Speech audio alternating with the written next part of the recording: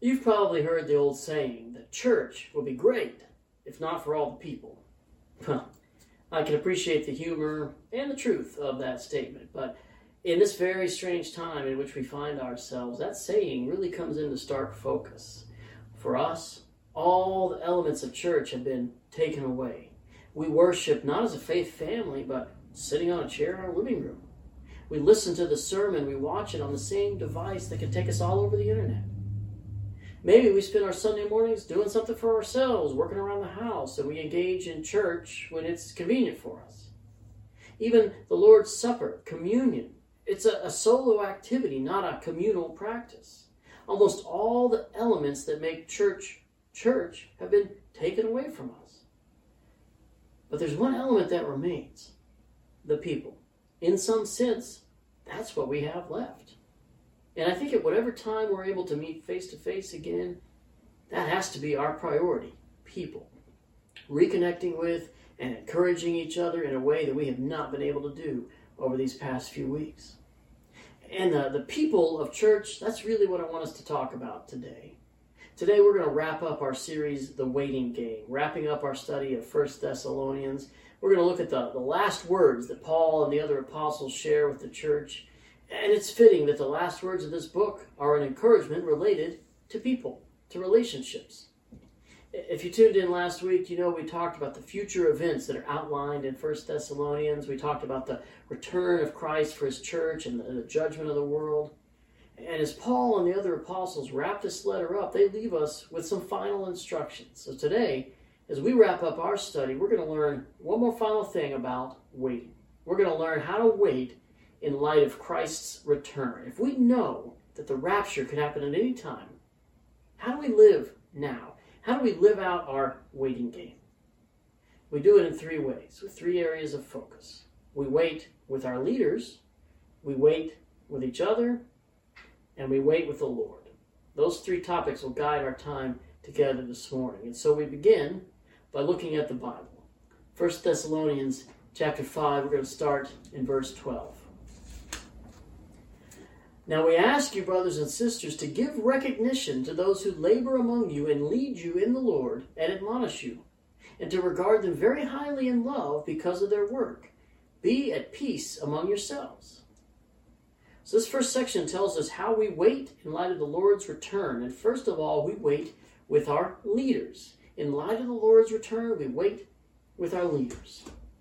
In my spare time, I've been reading a book about the American Revolution, and it was a revolution not just because one group of people revolted and overthrew the leadership of the other, but it was a revolution in large part because of the thinking behind it, the ideas that drove the Americans, this radical idea that everyone has an opinion that matters, democratic thinking.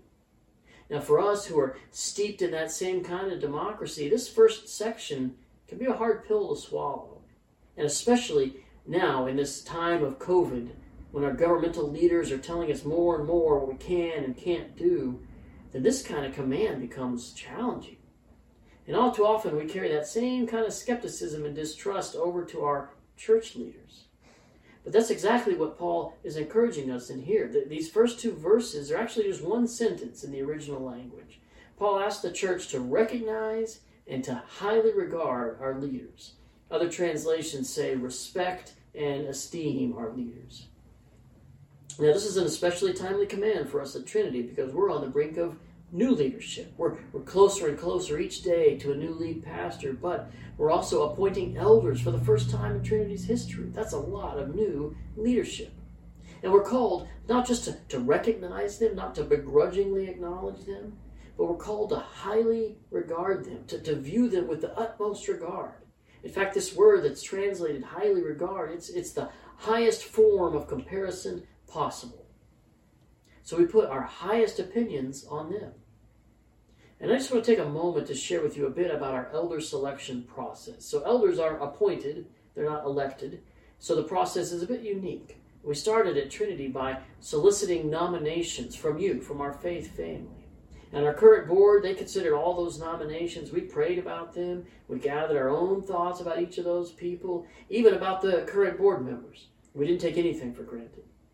And yet, since elders are appointed by elders, The final determination was left in the hands of your elders, your pastors, Pastor Thad, Pastor Edgar, and myself. We examined these candidates in detail to bring to you the final set of candidates to approve.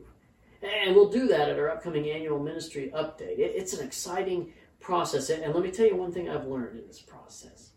Each and every one of our elder candidates has at least one thing in common. They're all humans.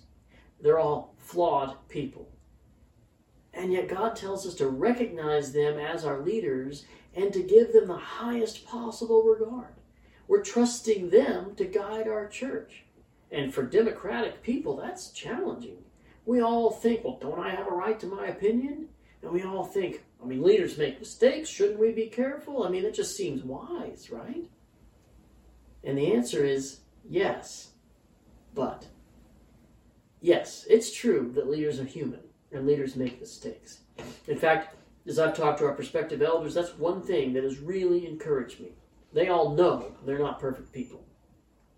And yet if we believe that we're in the waiting game, meaning that we believe that God is ultimately in control of our world, then we have to also admit that God is ultimately in control of our church, and He's ultimately in control of our leaders. So we have to believe that God is ultimately in control of choosing our church leadership. And that means we can highly regard them with faith, trusting that God will guide them as they guide our church. So even though our leaders are human, and even though we all do get a voice in what happens in our church and in our world, ultimately the highest regard we can give our leaders is to willingly submit to them. The author of Hebrews says we should obey them in such a way as to bring them joy. Look at Hebrews 13:17. Obey your leaders and submit to them, since they keep watch over your souls as those who will give an account, so that they can do this with joy and not with grief, for that would be unprofitable for you. So our submission to our leaders should be in such a way that the leaders can serve us with joy. Ultimately, leaders are accountable to God for the people that God called them to lead. We have the responsibility to lead well, to shepherd well, and all of us as church members have the responsibility of being good followers. Now, there's some tension here for sure. Many of us, we've been hurt by church leaders. Maybe I've even hurt you in the past. Church leaders are humans. So I'm not telling you to disregard wisdom. I'm simply saying that there's a tension here. And what we want to lean towards is the side of trusting God. Trusting that God has put leaders in place for a purpose. And we don't want to dodge the good purposes that God has for us. Now there's another tension here too. The tension of putting leaders up on a pedestal. Honoring them so much that we enter this cult of personality and just follow people blindly. We make church about our own leaders. You've seen that kind of thing before, I'm sure. And that's not what we're talking about here in this passage. Again, the ultimate focus is on God. He's in control. He guides us and our church and our leaders.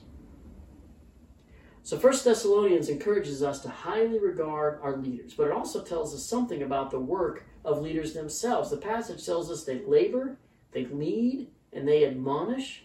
Specifically, it says they labor among us. That's the key antidote to distrust of leaders. They don't sit up on high and pass down commands, but they labor among us. They're relationally connected to the church body so that we're all co-laborers. We know them and we're known by them. At the same time, part of the role of leaders is to lead you in the Lord. So they labor among us, but we also have to recognize they're called to do something else. They're called to lead us. And I think this is where we often see a breakdown. God appoints leaders so they can lead us in the Lord. And yet so often human leaders begin to lead us in their own power and wisdom, not so much in the Lord. So we naturally see a breakdown. We start to distrust leaders, and then the whole system is called into question. But I think understanding not just that they labor among us, but also that they lead us in the Lord is a very helpful thing. And I think a big part of the breakdown comes from a misunderstanding of what church leaders should be doing. In another one of Paul's letters, he lays out very clearly that pastors and church leaders have a very specific role. Look at Ephesians chapter 4. And Jesus himself gave some to be apostles, some prophets, some evangelists, some pastors and teachers, to equip the saints for the work of ministry. Right there, Paul tells us that the role of pastors, teachers, other gifted leaders is not to do the work of ministry. See, in our modern church culture, we tend to think that we hire pastors or we appoint leaders to go and do the work of ministry. Paul tells us something different here. Look at the passage again. And he gave himself some to be apostles, some prophets, some evangelists, some pastors and teachers, to equip the saints for the work of ministry. So the job description for church leaders is quite clear. We're not to do the ministry, but instead we're to equip the saints for the work of ministry. That's you. Every believer is made holy, a saint, like we talked about earlier in this series, and every believer is a minister.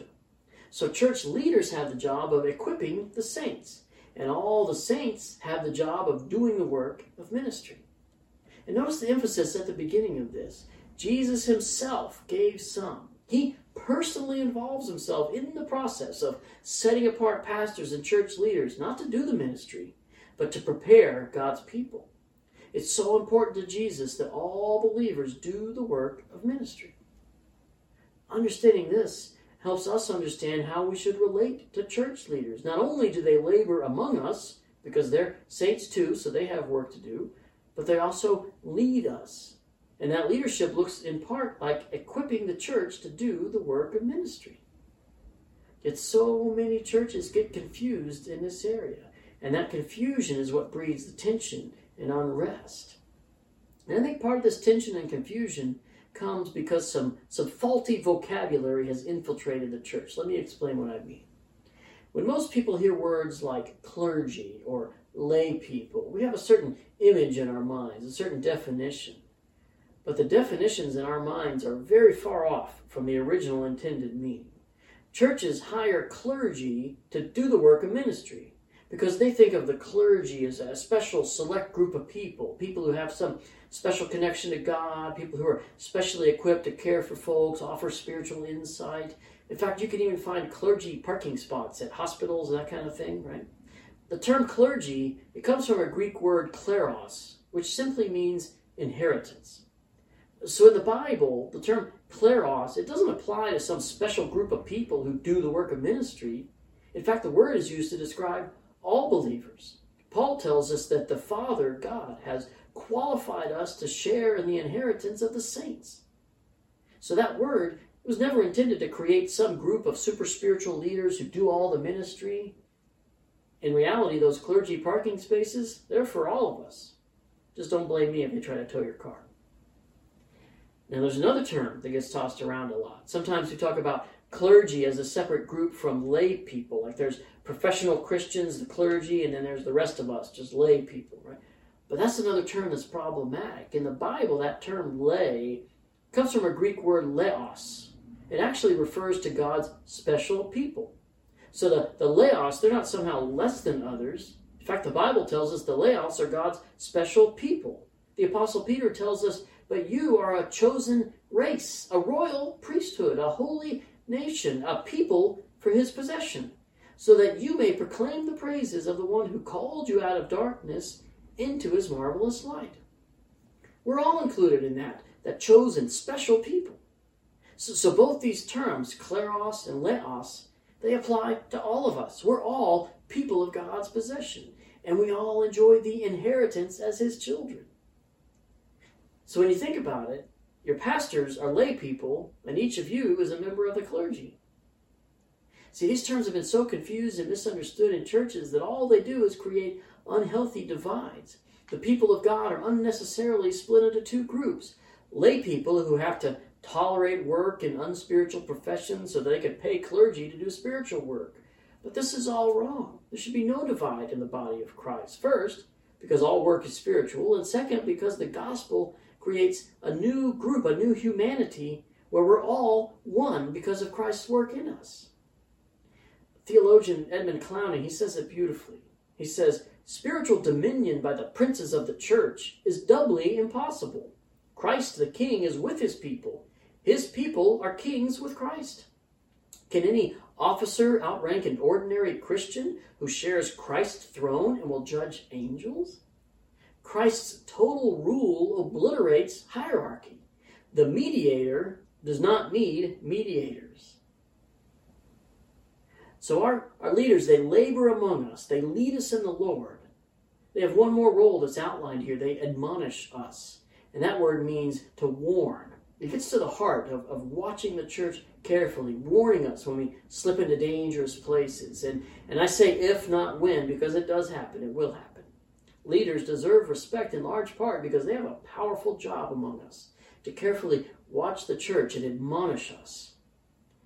And this reality, this fresh understanding of church leaders, of clergy and lay people, all of this leads us right into the last portion of this section of 1 Thessalonians. Paul goes on to tell the church that we respect our leaders by being at peace with each other.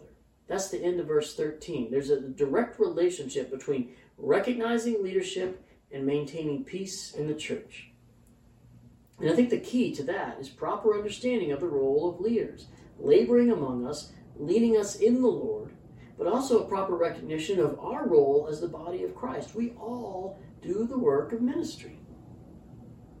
So while we're waiting with our leaders, God-given leaders who equip all of us to do the work of ministry. And in the next section, we wait with each other. Look with me at chapter 5, verse 14. And we exhort you, brothers and sisters, warn those who are idle, comfort the discouraged, help the weak, be patient with everyone. See to it that no one repays evil for evil to anyone, but always pursue what is good for one another and for all. Now, interestingly, one commentary I read said that these are all commands for church leaders. That's interesting to think about. But I think it's obvious that these commands are things that we can all benefit from. We can all wait well with each other if we all pay attention to these commands.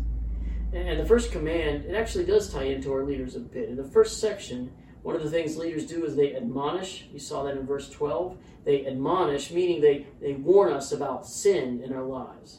So that happens in a variety of ways. Through preaching, sometimes, but mostly through relationships. We talked earlier in this study about how helpful accountability is, those kinds of loving relationships that we all need in our lives. And here in verse 14, Paul tells us to warn each other. In fact, that's the same word as admonish up above. So the leaders have the role of it, but we all have that same role for each other. I'm so grateful for my growth group, the presence that they are in my life. As a group leader and as a pastor, I have the role of admonishing. Yet at the same time, they all fill that role for me too.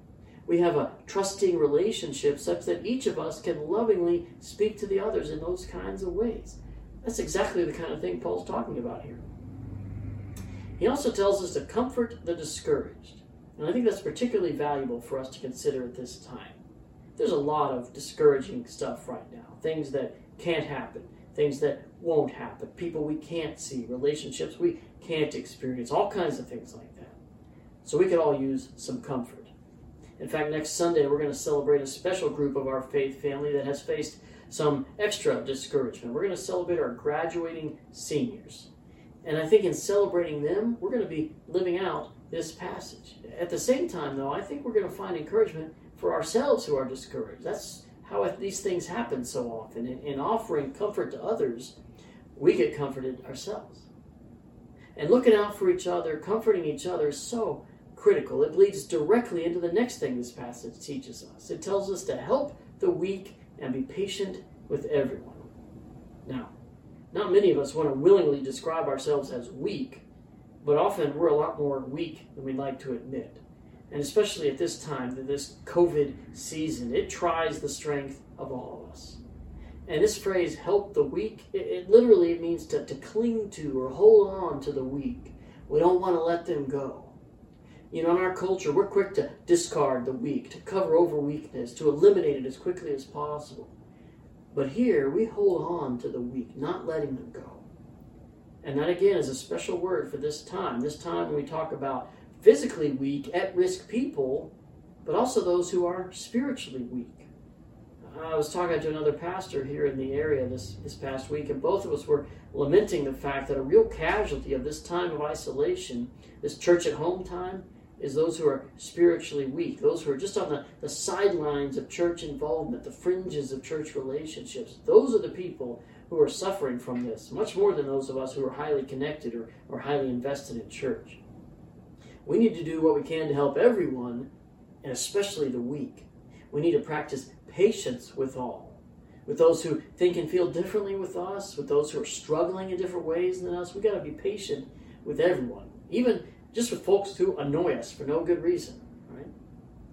I love the way that Paul and the other apostles frame it out earlier in this book. At the beginning of the letter, they say, "We give thanks to God all the time for every one of you."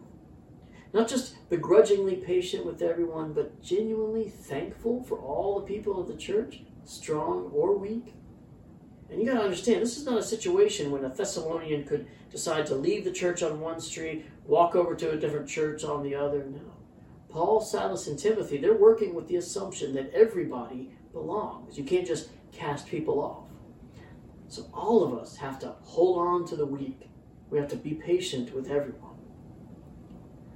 This level of patience, this holding on to people, that's what allows us to fulfill the next part of this section. The next part says, verse 15, "See to it that no one repays evil for evil to anyone, but always pursue what is good for one another and for all." When we hold on even to the weakest among us, we learn what's good for all of us. And as we mutually pursue relationships with each other, then over time, we actually become what is good for each other. Each of us doing our best to look out for each other. So we come to the third area of focus. As we wait with our leaders, we wait with each other, and now this third section, we wait with the Lord. Wait with the Lord. That's the focus of this third section. Look with me at verse 16. "Rejoice always. Pray constantly. Give thanks in everything, for this is God's will for you in Christ Jesus. Don't stifle the Spirit. Don't despise prophecies, but test all things. Hold on to what is good. Stay away from every kind of evil." These are another set of commands, another set of short bits of instruction, and they all have to do with our relationship with the Lord. There's just a couple of things I want to highlight here. First, this section tells us to pray constantly. And the idea here is that we're continually in communication with the Lord, continually aware of our relationship with Him and with His presence in our lives. So as individuals, we're constantly praying, constantly expressing our dependence on God, constantly growing in that way. And yet also as a church, we want to be in prayer constantly. In the time of Jesus, a common way to refer to the synagogue was as a house of prayer. Jesus himself uses those words talking about God's temple. Well, these days we've elevated worship and preaching to the primary spots of our church gatherings, and those things are important, of course. But prayer, constant prayer, should really be the mark of the people of God. It should be a critical piece of how we live and how we wait with the Lord. Another very important aspect of this last section is simply this. Our relationship with the Lord is the one relationship that drives all the other relationships. We can't properly relate to anyone if we don't have a proper relationship with the Lord. We can't willingly and joyfully serve alongside and submit to church leaders if we don't have a right relationship with the Lord. We can't get along well with each other if we don't have a right relationship with the Lord. There's no way that we'll be patient with each other or that we'll hold on to the weak if we fail to recognize that we are weak apart from God. When we were at our weakest, God sent His Son Jesus to hold on to us, not wanting any of us to perish, but wanting all of us to have eternal life in Him. Our relationship with the Lord is the one that drives all the other relationships. And it's only because of the gospel that we can relate to each other in a healthy way. If not for the saving work, the regenerating work that Jesus has done for us, then these lists of commands would simply be piling one burden on top of another. If not for the work of Jesus in us, making us new, there's no way we'd be able to pray constantly or rejoice always. We'd be helpless to try to do those things on our own, continually failing at them. But God loved us enough to send His Son Jesus to make us new, to make us capable of loving Him and loving each other well. We talked earlier in the series how God has made us holy. He's justified us from the moment we accept the work of Jesus on our behalf. We're made holy. But as we talked about earlier in this book, there's still a process, the process of sanctification. That's where God's Spirit works in us to keep us growing, to keep working in our relationships, so that we can begin to live into these commands. And as you probably know, the way that God uses to teach us is very often through difficulties, putting us in situations where we have to choose to rejoice always, because it just doesn't come naturally to us. Or putting us in situations where we need to pray constantly, because there's nothing else for us to do. So God is at work, His Spirit is at work, sanctifying us, making us holy. And we shouldn't quench or stifle the Spirit at work in us, because that work helps us wait with all these other relationships. Our relationship with God is the relationship that drives every other relationship we have. And so we've come to the conclusion of this letter that has so much to teach us about our own waiting game, our own time of waiting. And notice this final paragraph, it starts with a great prayer. It says, "Now may the God of peace Himself sanctify you completely, and may your whole spirit, soul, and body be kept sound and blameless at the coming of our Lord Jesus. He who calls you is faithful. He will do it." As we learn to wait in light of the Lord's return, we can take comfort and confidence in the fact that God will continue His sanctifying work in each of us. That when He returns, we'll be fully sanctified, fully holy. And we can wait with a confident hope that He who calls you is faithful. He will do it. We can wait with the knowledge that God's will for us and for each other will be done. We wait with our relationship with God, our relationship with each other, and our relationship with our leaders. All those things give us confidence that God is working on His plan for our sanctification while we wait for the Lord's return. Now there's one more thing in this letter, one more little verse that I just have to mention. I can't let it go, especially in this quarantine time. Look with me at the very end of the letter, verse 26. "Greet all the brothers and sisters with a holy kiss." Now this is the kind of verse you might want to cross-stitch on a pillow or something, but it's actually a fascinating little word of encouragement in this book. We've talked all through this series about how important our relationships with each other are, and here at the end, there's a great visual image of what holy relationships can look like. And this whole idea of a holy kiss, it's really interesting because it's unique to the church. In the ancient Roman world, kissing was not all that common. Spouses didn't kiss that much at all, especially not in public. No way. And even in ancient Judaism, kissing was really reserved only for family members. So this is not just a practice that the church borrowed from the larger society. The holy kiss, it's a unique way for the church to demonstrate a true bond, a true fellowship that can only come from our mutual relationship with the Lord. So, greet each other with a holy kiss. Now, I thought about moving up to kiss the camera so I could virtually kiss each of you. I'm not going to do that. I don't want to give the kids nightmares, right? You can insert your own joke about social distancing here, but the principle of the holy kiss, it still stands. The church family has a unique relationship to each other, a relationship that's driven by our relationship with the Lord. It shapes all our other relationships, even the way we relate to our leaders. So let's greet each other with a holy kiss. And finally, may the grace of our Lord Jesus Christ be with you. Let me pray for you. God, I am so grateful for this church, this group of holy people that is being equipped to do the work of ministry, being equipped to relate to you, to relate to each other well, and especially at this time as we are bringing aboard new leaders, Lord, we want to be especially grateful for the work that you're doing there. Give us what we need to relate to them well. Give them what they need to labor among us and to lead us in the Lord. So there is no separation between clergy and lay people, but there are groups of people that are doing the work of ministry and equipping each other to do the work of ministry, Lord.